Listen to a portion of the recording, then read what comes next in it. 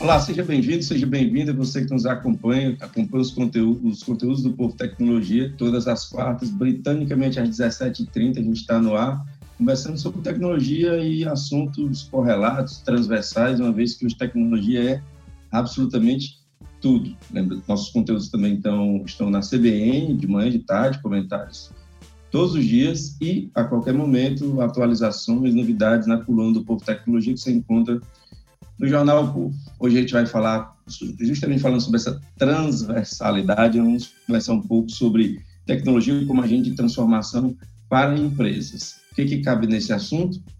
Tudo. Então, para a gente, quem vai nos ajudar aqui é o Bruno Pierobon, que é CEO e fundador da Zup, hoje uma empresa que faz parte do grupo Itaú Unibanco, mas foi o Bruno que fundou e que deu aí a cara e a trajetória para a Zup. Eu li seu sobrenome correto, Bruno? Perfeito, Pierobon. Pierobon? De onde vem esse sobrenome? Italiano. Italiano, né? Mas você é de lá, sua família? Não. Acho que o avô do meu pai, mas nasci aqui já, tudo interior de São Paulo. Hoje maravilha. E aí, fale um pouquinho para a gente, da Zup, mas eu quero lhe dizer que é um prazer recebê-lo aqui, viu? Eu já conheço a Zup por muitos releases, muitas novidades que a comunicação me manda, e, enfim, é um prazer conhecer você. Eu que agradeço o convite aí, poder falar um pouquinho da trajetória aí. Você é jovem, 40 anos, fundou a Zup há quanto tempo? Fundou, acho que em 2010, 11 ali, acho que na virada ali, mais ou menos. Sim, um pouco mais de 10 anos. Exato. Mas minha história começou até um pouco antes, assim, né? Meu pai trabalhava no Unibanco, né? Até coincidência aí, né? Meu pai trabalhava no Unibanco e ele resolveu abrir um provedor de internet no interior de São Paulo, em 95, 6 ali. E eu era novinho, eu tinha 12 anos ali que eu tive contato com tecnologia, né? Então, era um parque de diversão. Você está num provedor, na época, quase ninguém tinha acesso, né, ao que estava por trás da internet. Aí eu gostei, comecei a aprender, cuidar do provedor lá, foi ali que eu tive uma base muito boa, assim. Acho que se meu pai não tivesse dado aquele ambiente para mim, hoje eu não estaria, talvez, nem na área de tecnologia, vai saber, né? Então, foi muito importante. E aí, depois, né, do provedor ali, trabalhei um tempo como executivo e resolvi abrir a Zup junto com o Gustavo, Flávio Felipe ali, e a gente tinha uma ideia muito megalomaníaca, assim, quando a gente abriu a Zup. A gente queria centralizar a compra no mundo num único portal, assim, porque na época você tinha um monte de portal para comprar e era difícil você achar onde comprar os produtos. Então, começou ali, a gente desenvolveu uma tecnologia que chamava Protocol Recorder, né? Que ele ia lá como se fosse lesse a camada do que passa na internet, assim, né? Porque você digita alguma coisa, você não sabe o que está passando ali para certos servidores. Essa tecnologia conseguia ler o que passava ali na camada, né, de comunicação e fazer a integração automática com os e-commerce. Então, a gente conseguia integrar um monte de e-commerce de uma vez. E aí foi aí que a gente conseguiu... O nome já era Zup? Já era Zup, já era Zup. Só que aí a gente fez uma joint venture com o Buscapé, na época, com o Buscapé, o Romero, né, que é um empreendedor super forte aqui, né, super famoso no Brasil, na década passada, vendeu, foi uma das grandes exits aí que teve, né, saídas de venda. E aí ele estava tocando o Buscapé e a gente criou um botão comprar lá no aplicativo do Buscapé que permitia você pesquisar preço, clicar e comprar, né? Numa época que não tinha ainda marketplace no Brasil, não tinha nada disso, né? E aí a gente montou mais de 1.000 lojas ali, integramos tudo que existia no Brasil de compra, você pesquisava no Buscapé, clicava e comprava, com um clique. Na verdade, no Brasil, eram 2 cliques, né? Porque no Brasil tem parcelamento. Então, você clicava comprar, você respondia quantas parcelas e finalizava a compra, né? Nos Estados Unidos, a aba tem um click buy. No Brasil, tinha um click buy. Então, a gente fez essa tecnologia e foi muito legal, porque foi o primeiro app que foi para o mercado, né, com mídia na TV. O Buscapé, na época, o Romero colocou mídia na TV, muita grana. E o botão comprar era nosso, né? E aí, nesse momento, você fala assim, desenvolver a tecnologia, estou feito. Porque o Buscapé tinha, acho que 30 milhões, 35 milhões de usuários. Ele dominava a venda no Brasil naquela época lá. E aí, foi cada venda que saía do Buscapé, a gente ganhava um percentual. Agora é só deixar o servidor trabalhar ali no data center, que estamos feitos. Não precisa fazer mais nada, né? Vou para a praia agora e deixei ali o pessoal comprando. Acabou. Agora é só deixar lá as vendas caírem, né? E tá tudo certo. A gente não precisava fazer mídia, não precisava lançar portal, nada, porque o Buscapé já tinha um tráfego. Só que a gente lançou a primeira semana bombando de vender, né? Mídia, coisa acontecendo, só que chegou no final de semana, no domingo, veio uma reportagem do valor econômico do grupo B2W que estava saindo das operações do Buscapé devido ao botão comprar. Eles não queriam o botão comprar.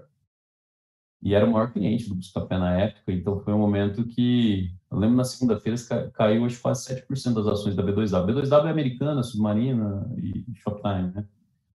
Só que continuou vendendo, o pessoal não encontrava a TV na B2W, mas na Americanas ali, por exemplo, mas encontrava num monte de outra loja, e continuou vendendo. Só que aí começou a ter uma pressão de todos os varejistas para desativar o botão, aí para não sair com o Buscapé, aí a gente fazia, então deixa o botão ativo só nesse produto, aí o botão comprar não aparecia mais, entendeu? E o negócio começou a desandar, né?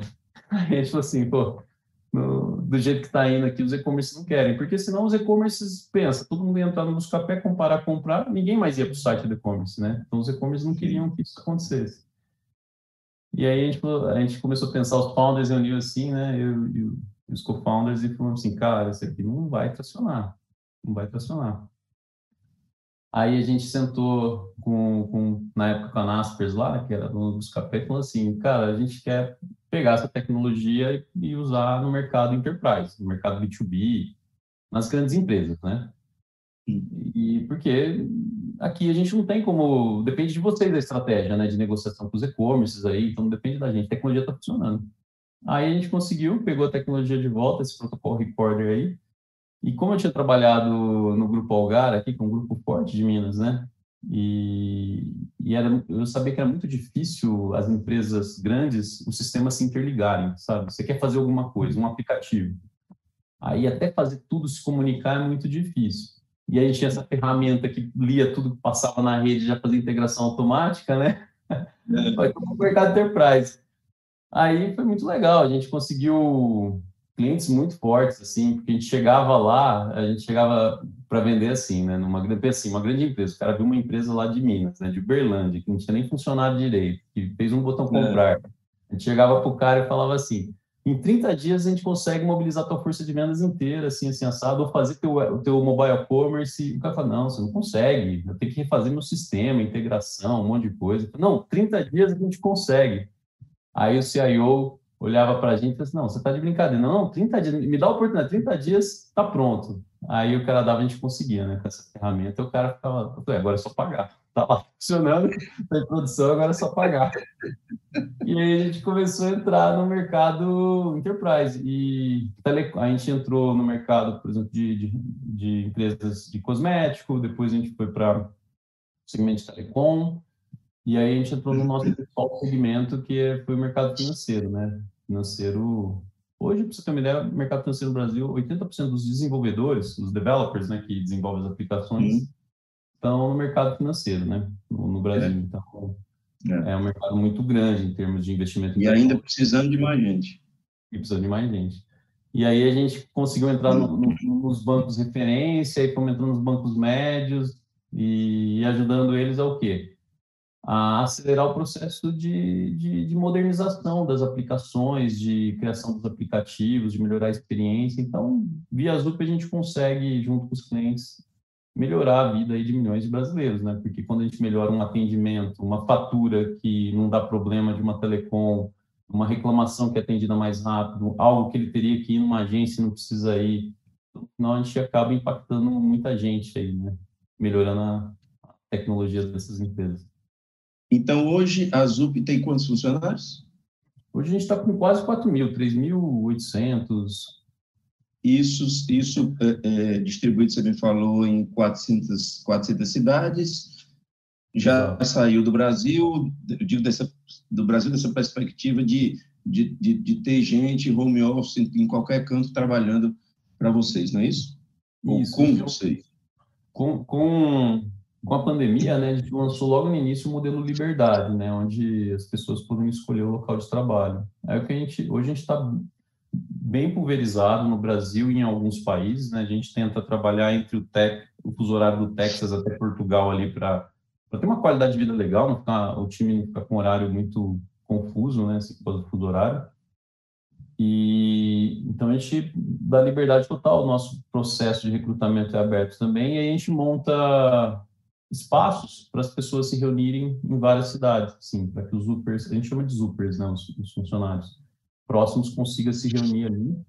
E normalmente a gente investe muita grana também para que o time se encontre, né? Então, às vezes você tem um time, você trabalha remoto com 7 pessoas no time. A gente quer que esse time se encontre, porque o remoto ele funciona muito bem, mas o time precisa de um team building no momento que o time se encontra.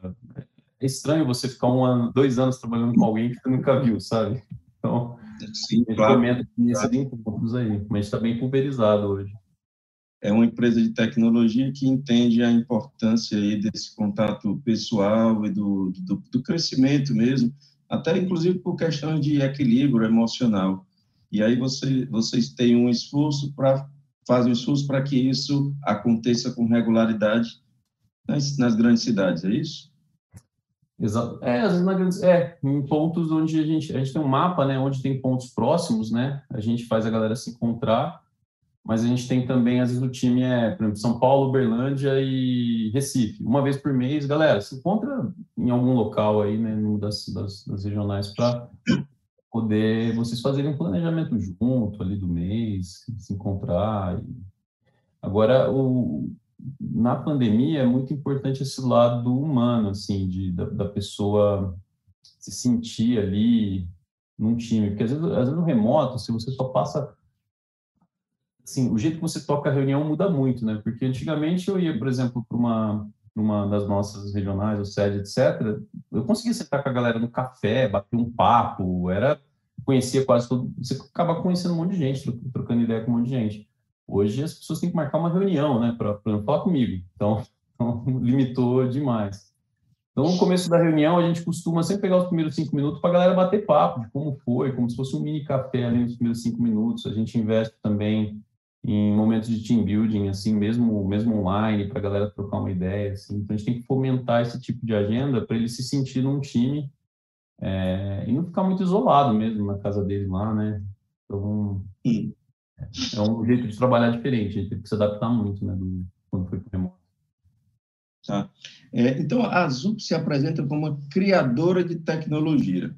E você, como um CEO, você tem que olhar para as demandas diárias, para a administração diária, o que está ocorrendo hoje, fatura, balanço, todas aquelas questões chatas que a gente não imagina que um dia vai entrar, mas que entra e tem que fazer, difícil delegar.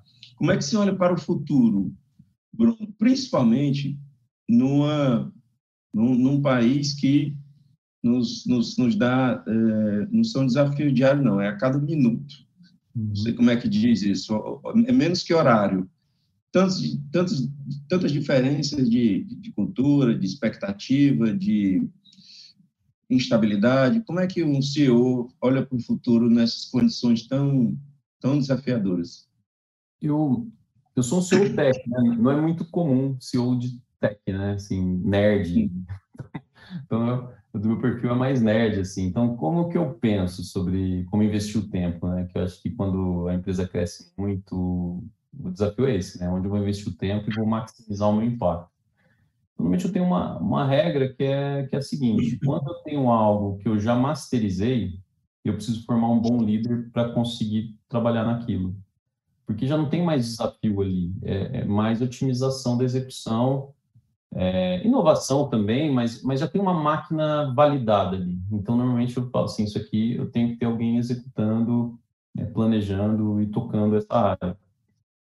Eu investir meu tempo onde eu vou aprender mais. Então, por exemplo, eu preciso aprender sobre inteligência artificial porque eu preciso posicionar a companhia nesse segmento. Eu preciso aprender sobre cloud, e como a gente vai abstrair complexidade dos desenvolvedores. Porque pensa que a gente tem muitos desenvolvedores no time e tudo que é utilizado, um joguinho que você acessa, um aplicativo que você acessa, tem uma linha de código como se fosse criada por um autor que é o developer. E como se fosse um escritor de um livro, né? Só que ele cria aplicação. E a gente cria tecnologia para esses developers. De forma aberta, a gente tem vários produtos open source, qualquer um pode entrar e usar. A gente tem produtos internos também, porque no final, se o developer consegue causar mais impacto positivo usando as ferramentas, a gente gera mais valor, né? Então a gente trabalha muito forte com essas ferramentas ali. Então, eu procuro investir meu tempo para aprender coisas que vai me ajudar a tomar melhores decisões, onde investir, onde inovar e essa parte financeira. Eu tenho um time muito bom, assim, o CFO, etc, é muito bom. Então, eu tento delegar o máximo possível, dar o máximo de empoderar os times mesmo, para que eles consigam ter o máximo de autonomia, para que eu consiga ter mais tempo de olhar para onde a companhia vai. Então, eu consigo delegar bem, assim, principalmente esses temas chatos aí que eu não gosto, igual financeiro, olhar orçamento, essas coisas. No final, eu falo assim, Rafa, você tem que me ajudar a olhar isso, cara. Se tiver algum alerta, aí me avisa. Se estiver indo bem, deixa eu focar aqui no que eu preciso para ajustar a companhia aqui para o caminho que eu quero. Então, eu trabalho mais assim, eu não sou aquele CEO que fica controlando demais as coisas. Galera, se tiver algum alarme, me chama. Se não tiver, confia em você, manda bala. Então, é um pouco assim. Se não, me deixa em paz, né? Exato, exato. Bruno, me diz uma coisa. Eu tenho dito ultimamente, tenho conversado muito com muitas pessoas sobre mercado de jogos, né? Mercado pujante, planeta todo mergulhando nisso e ainda com muita coisa para crescer, muita coisa para ser tanto na filosofia da gamificação quanto do jogo em si, da diversão do jogo, digamos assim. Então, tem para tudo, para educação, para diversão, para tudo e muito espaço. Mas o Brasil, pelo menos me parece, um grande consumidor e um produtor tímido. Então, eu queria saber se você concorda com isso e também na sua resposta, eu queria que se você contemplasse se a Zup é uma exportadora de software, como é que está a exportação de software? Acho que o mercado de game, ele é um mercado de alto risco. Porque imagina você criar um AAA, né, que é um game nível altíssimo, né, que eles chamam de AAA, assim. Às vezes você vai investir num time de 200, 300, 500 pessoas para fazer um AAA. E você vai ficar desenvolvendo por 3, 4 anos. Agora, pensa você tem lá, sei lá, 200 milhões de dólares para investir. Você vai ficar investindo 200 milhões de dólares ali durante 4 anos para lançar um jogo que você não sabe se a galera vai gostar. É um risco muito alto. Então, é um mercado de altíssimo risco, o mercado de games, que você depende do... Igual filme, né? Você pode investir pesado no filme e a bilheteria flopar, não dá certo. Então, é um business de alto risco, esse tipo de conteúdo, né? Então, no Brasil, como a gente teve historicamente uma economia que fazia com que o investidor colocasse o dinheiro no CDI, né, nas aplicações tradicionais por rendimento, esforçava o que quem tem dinheiro aqui fala, não vou investir num projeto arriscado desse. Isso faz com que a gente também não tendo empresas desse tipo, não tenha investimento forte, não tenha formação de profissionais. Então, o Brasil é muito ruim. Quando se fala assim, vamos abrir vaga aqui para developer que consegue usar uma engine do Unreal Engine, que é quase todos os jogos modernos são feitos na Unreal Engine, que é uma plataforma de desenvolvimento de jogos. Não vai ter profissional aqui no Brasil, porque não tem empresa, não tem local para a pessoa evoluir nesse sentido. Então, games realmente é um mercado pouco explorado no Brasil, a não ser games mobile, que surgiram pouquíssimas empresas aí, mas é um ponto que a gente deveria trabalhar mais da base. Assim, se a gente quiser ser competitivo em vários segmentos da tecnologia, a gente precisa investir mais na base, desde a educação de lógica, lá no fundamental, até que os profissionais saiam da universidade sabendo, se ele gostou de games, ele tem que saber mexer no Unreal, um framework de desenvolvimento para mobile. E hoje, muitas vezes, a pessoa sai da universidade sem conseguir trabalhar. porque ele não vai saber porque tecnologia é muito amplo, você tem que se especializar. Você quer fazer games, você tem que se especializar num tipo de ferramenta. Você quer fazer uma aplicação de um Pix dentro de um banco, por exemplo, é um outro tipo de arquitetura, tecnologia, né? Então, você quer mexer com inteligência artificial, é outro tipo de ferramenta, forma de pensar. E hoje acho que tem um gap muito grande, assim, tanto de empresas quanto da formação mesmo de base, né? Hoje a gente tem produtos open source que qualquer empresa pode entrar lá e utilizar para desenvolvimento, que hoje tem vários países utilizando, né? Tem gente no Vietnã, vários países da Ásia, então tem vários lugares utilizando nossas aplicações.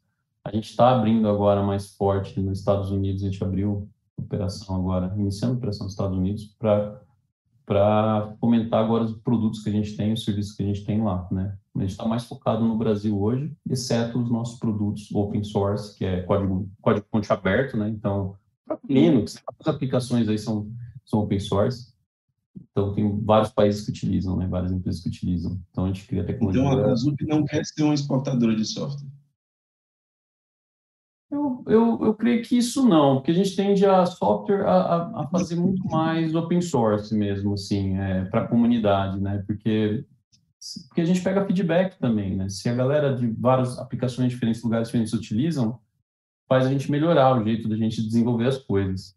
Porém, a gente tem plataformas de desenvolvimento que a gente quer vender globalmente, mas é modelo de assinatura, né? Como você assina, por exemplo, um site na internet, coisas desse tipo. Então, a gente está estruturando essa operação agora para ter clientes mais globais agora. Você trabalha também a média empresa? A Zup atua nisso também? Não, nosso foco está mais no enterprise, assim. Eu acho que as médias empresas elas precisam de soluções mais prontas, assim, sabe? Que elas pagam um valor e tem algo mais pronto ali, mais definido.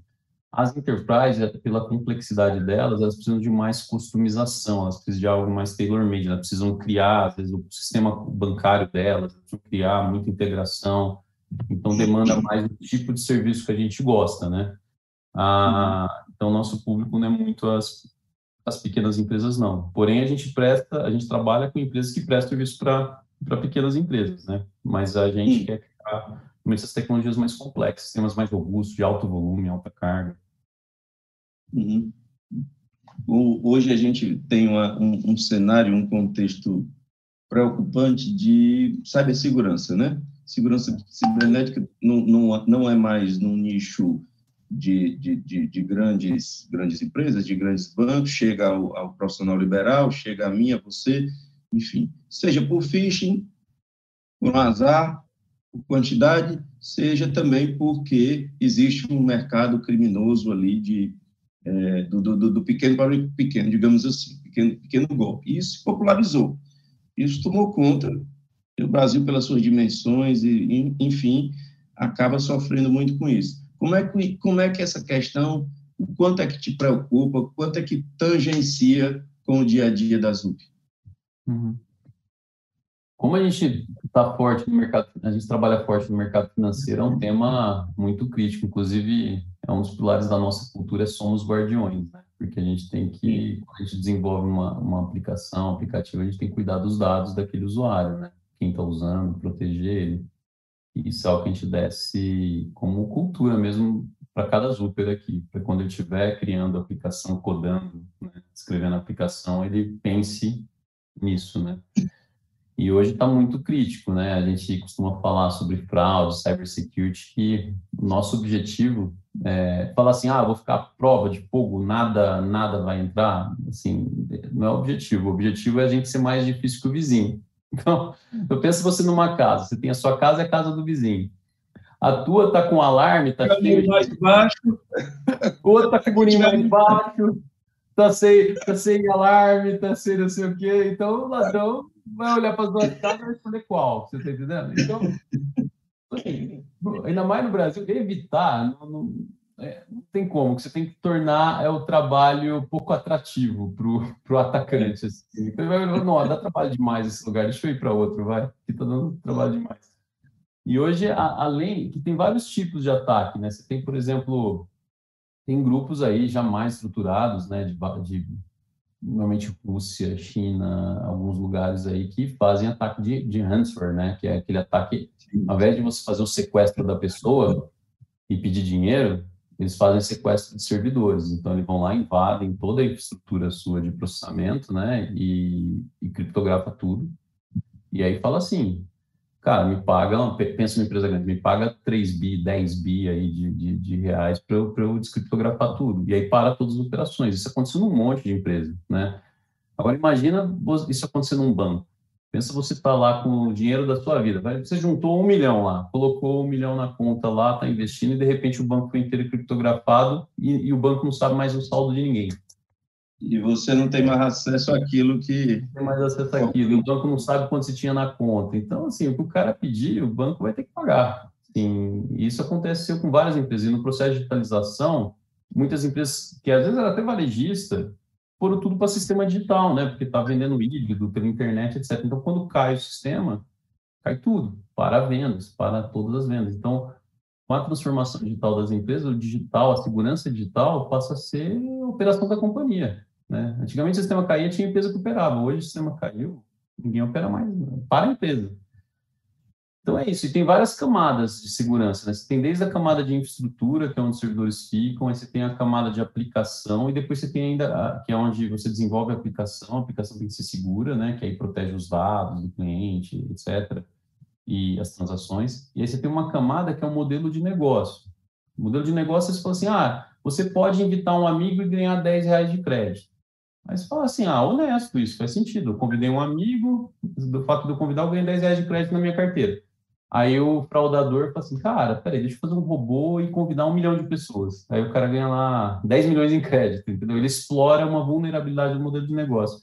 Então tem vários tipos de ataque que você tem que estar preocupado na hora de definir o seu produto que você está criando, na sua startup, ou na hora de você escrever a aplicação e na hora de você proteger a infraestrutura dela. Tá. Bom, deixa eu só fazer aqui uma saudação. Professor Sérgio Araújo, sempre conosco, professora Rosa Maria, também a Ana Luísa Bonetti e Larissa Abraão e Aline Santana, dando boa tarde a todos, boa tarde a todo mundo. Prazer recebê-las. Bruno, me diga uma coisa, o que você espera dessa operação aí nos Estados Unidos, hein? Essa aí é uma internacionalização, é para atender um contrato, qual é o caminho aí? A gente sempre teve o intuito de posicionar o Brasil como uma potência em tecnologia, né? Assim, não que a gente vai fazer isso sozinho, mas a gente quer contribuir nesse processo. Mostrar que o Brasil, ele tem engenheiros de ponta, tão inteligentes como qualquer outra parte do mundo e que é capaz de fazer software que seja referência global. E aí, nessa jornada, né, assim, agora a gente está criando um produto que basicamente ele ajuda a organizar toda essa complexidade tecnológica e também a compartilhar. Você vai começar a sua empresa agora, você quer contratar um time de desenvolvimento, por exemplo, para desenvolver o seu aplicativo, ele não vai ter acesso às melhores stacks de tecnologia. O cara, para ter acesso a uma stack boa, stack é onde você desenvolve ali as definições de padrões, de tecnologias que você vai utilizar, o cara tem que ir para um Google, o cara tem que ir para uma empresa X, ou em, sei lá, 10 empresas no Brasil que tem uma tecnologia de ponta mesmo para desenvolver. Então, hoje é muito restrito. Hoje dá um ambiente, né, igual eu tive do provedor lá atrás, para os developers que estão começando, é inacessível. Então, são poucas empresas no Brasil que têm tecnologia de ponta e a maioria das vezes você tem que ir para fora. A gente quer tornar essas stacks, assim, essas definições de software, acessível para que as pessoas possam compartilhar e usar de uma forma muito simples, né? Então, é uma iniciativa. Me perdoe lhe interromper, mas eu acho importante. Quando você fala de essas tecnologias de ponta, você está falando de software, de metodologia, de hardware, de engenharia, você está falando de uma forma ampla. Está falando de equipamento, é isso? Exatamente. Você vai contratar, você vai desenvolver a sua startup, você contrata um developer, ele tem que definir qual a cloud, a nuvem que ele vai utilizar, que componentes que ele vai utilizar de banco de dados, tem SQL, NoSQL, tem lá uns 200 para ele escolher, qual a linguagem que ele vai utilizar para o problema dele, como ele vai fazer a telemetria, porque se você quiser uma aplicação customer-centric, né, orientado ao cliente, você precisa ser igual um carro de Fórmula 1 da aplicação. Chegou nos boxes, você já sabe tudo o que aconteceu com o carro. Você já tem a telemetria, tudo. Você sabe como o cliente se comportou, se ele gostou, não gostou, se a feature deu problema. Então, como fazer uma stack de dados, de telemetria boa para você entender o comportamento do usuário, se está dando problema ou não. Como trabalhar a inteligência artificial, como vai ser essa inteligência artificial, como é que você vai proteger o dado, como é que você vai colocar cybersecurity ali para proteger a tua infraestrutura. Então, a maioria das startups começam sem ter orientação base nenhuma disso, entendeu? E mesmo em empresas grandes hoje, se você for rodar uma análise da stack, você vai ver tanta vulnerabilidade, tanta coisa desorganizada, e eu acho que são poucas empresas hoje no Brasil que tem uma stack de ponta, assim, que você fala, isso aqui se compara com as principais big techs aí que tem. Então, isso acaba tornando difícil para um developer que está aqui no Brasil ter acesso a esse tipo de tecnologia, viver num ambiente que, cara, ambiente de ponta, sabe? Então, a gente quer tornar isso mais acessível, esse compartilhamento de stacks entre pessoas no mundo, empresas, né, e pessoas, e também facilitar a vida do developer para ele não ter que se preocupar com essa camada de segurança e infraestrutura. Porque ou seja, você sonha com... Sabe qual é o meu assunto predileto? Brasil. E aí, quando você fala de querer ver o Brasil na ponta da tecnologia, a gente tem uma situação interessante. Tem um grande amigo da cibersegurança que diz que o Brasil é Gotham City. Tem tantos crimes que acabou desenvolvendo super-heróis da cibersegurança, né? Essa coisa, essas nossas dicotomias muito fortes, né? E quando você coloca o Brasil como uma referência para o futuro, para você quer ver isso e luta por isso, isso me chama muita atenção. E criar esse ambiente, referência para o brasileiro, é alimentar muitos sonhos, né? Então, para a gente ir se encaminhando para o final, nós estamos com 30 e poucos minutos no ar, o quanto a Zup se preocupa com o social. ESG hoje é uma coisa que dá esperança de ver grandes empresas ali assumindo responsabilidades múltiplas, né, em três vieses. Eu queria ouvir de você, assim, por último, essa preocupação com o social, com o país onde nasceu a empresa, enfim. Isso tem uma preocupação grande até pelo nosso propósito, assim, principalmente na parte de educação. Assim, hoje o problema que a gente quer ajudar a resolver é voltado para a educação. Então, da mesma forma que eu tive acesso a um ambiente que era um provedor de internet, quando quase ninguém tinha, a gente acredita que tem pessoas incríveis no Brasil que nunca vão ter acesso a esse ambiente. E nunca vão nem poder falar assim, cara, eu gosto de tecnologia, nem conheci muito bem o que é esse ambiente de tecnologia, que está por trás dos aplicativos ali, né? Então, a gente trabalha para inserir essas pessoas nesse ambiente de tecnologia, 3 programas principais aqui. Um deles é o Estrelas Fora da Caixa, que a gente recruta no Brasil pessoas de vulnerabilidade social. A gente faz testes de lógica, vê se a pessoa tem potencial lógico, raciocínio, e aí a gente contrata eles e a gente trabalha um ano de formação deles.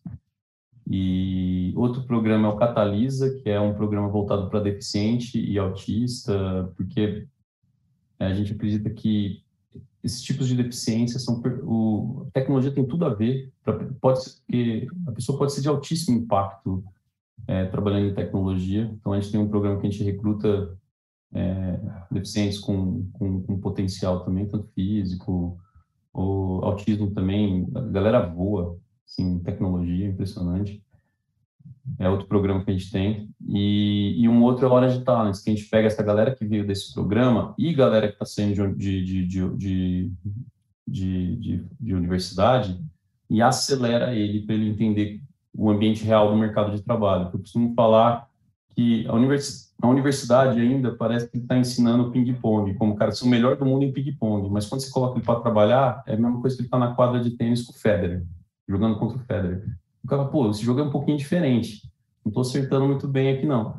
Então, esse encaixe aqui é essa aceleração que a gente chama de Orange Talents aí, e nesses programas, nos últimos 2 anos, a gente formou 500 pessoas e contratou 80%. Então, 2 anos? Em 2 anos. Sem esses programas, o Estrelas começou um pouco antes, o Estrelas Fora da Caixa, o primeiro. Fazem 5 anos já. Mas esses são mais recentes. E sem esses programas, a gente não conseguiria crescer na taxa que a gente cresceu, porque essa base foi importante para o nosso crescimento. Porque o mercado hoje, ele é rouba-monte, né? Eu tiro da empresa tal, a empresa tira de mim. Eu tiro da empresa tal, a empresa... Então, é difícil você crescer. Então, tem que incentivar mais a educação, assim, tanto lá no fundamental, quanto as empresas começarem a investir mais. Então, a sua grande preocupação é reter e formar. Reter, eu acho que é uma consequência da sua cultura, de como você lida com as pessoas, no ambiente que você cria para as pessoas. Então, não acho que a minha preocupação é reter. Assim, eu acho que reter é uma consequência de como a empresa atua com o funcionário, do desafio que ela promove para o funcionário, né? Mas, em termos sociais, o que mais me preocupa é a educação mesmo. Assim, é o que a gente investe mais aqui em educação de tecnologia, né? Na retenção é um problema também do mercado, mas hoje a gente não tem sofrido tanto, não. A gente tenta criar um ambiente onde as pessoas tenham desafios e a gente tem uma cultura muito legal também. A galera gosta muito. Pois eu tive o imenso prazer de conhecer e conversar com Bruno Pierobon, CEO, um dos fundadores, cofundador, não é isso? Você falou no Gustavo, né? Gustavo, Flávio, Gustavo, Felipe e o Flávio, né? Gustavo, Flávio, Felipe e o Bruno Pierobon, CEO, um dos fundadores da Zup, que se apresenta como uma criadora de conteúdo, de tecnologia, com uma pegada aí muito interessante de uma cultura que me parece muito, muito verdadeira. Por isso chegou aos 4.000 funcionários, está aí pelo mundo e está criando coisa boa e coisa nova. Bruno, eu fico muito satisfeito, agradeço demais a sua disponibilidade do tempo, um imenso prazer falar contigo, viu? Sucesso para a Zup. Eu que agradeço, abração a todo mundo. Valeu. Abraço. Obrigado a você que nos acompanha todas as quartas às 17h30, todos os dias, comentário de manhã, de tarde na CBN e em qualquer momento na coluna do Povo Tecnologia. Grande abraço e até semana que vem. Tchau, tchau.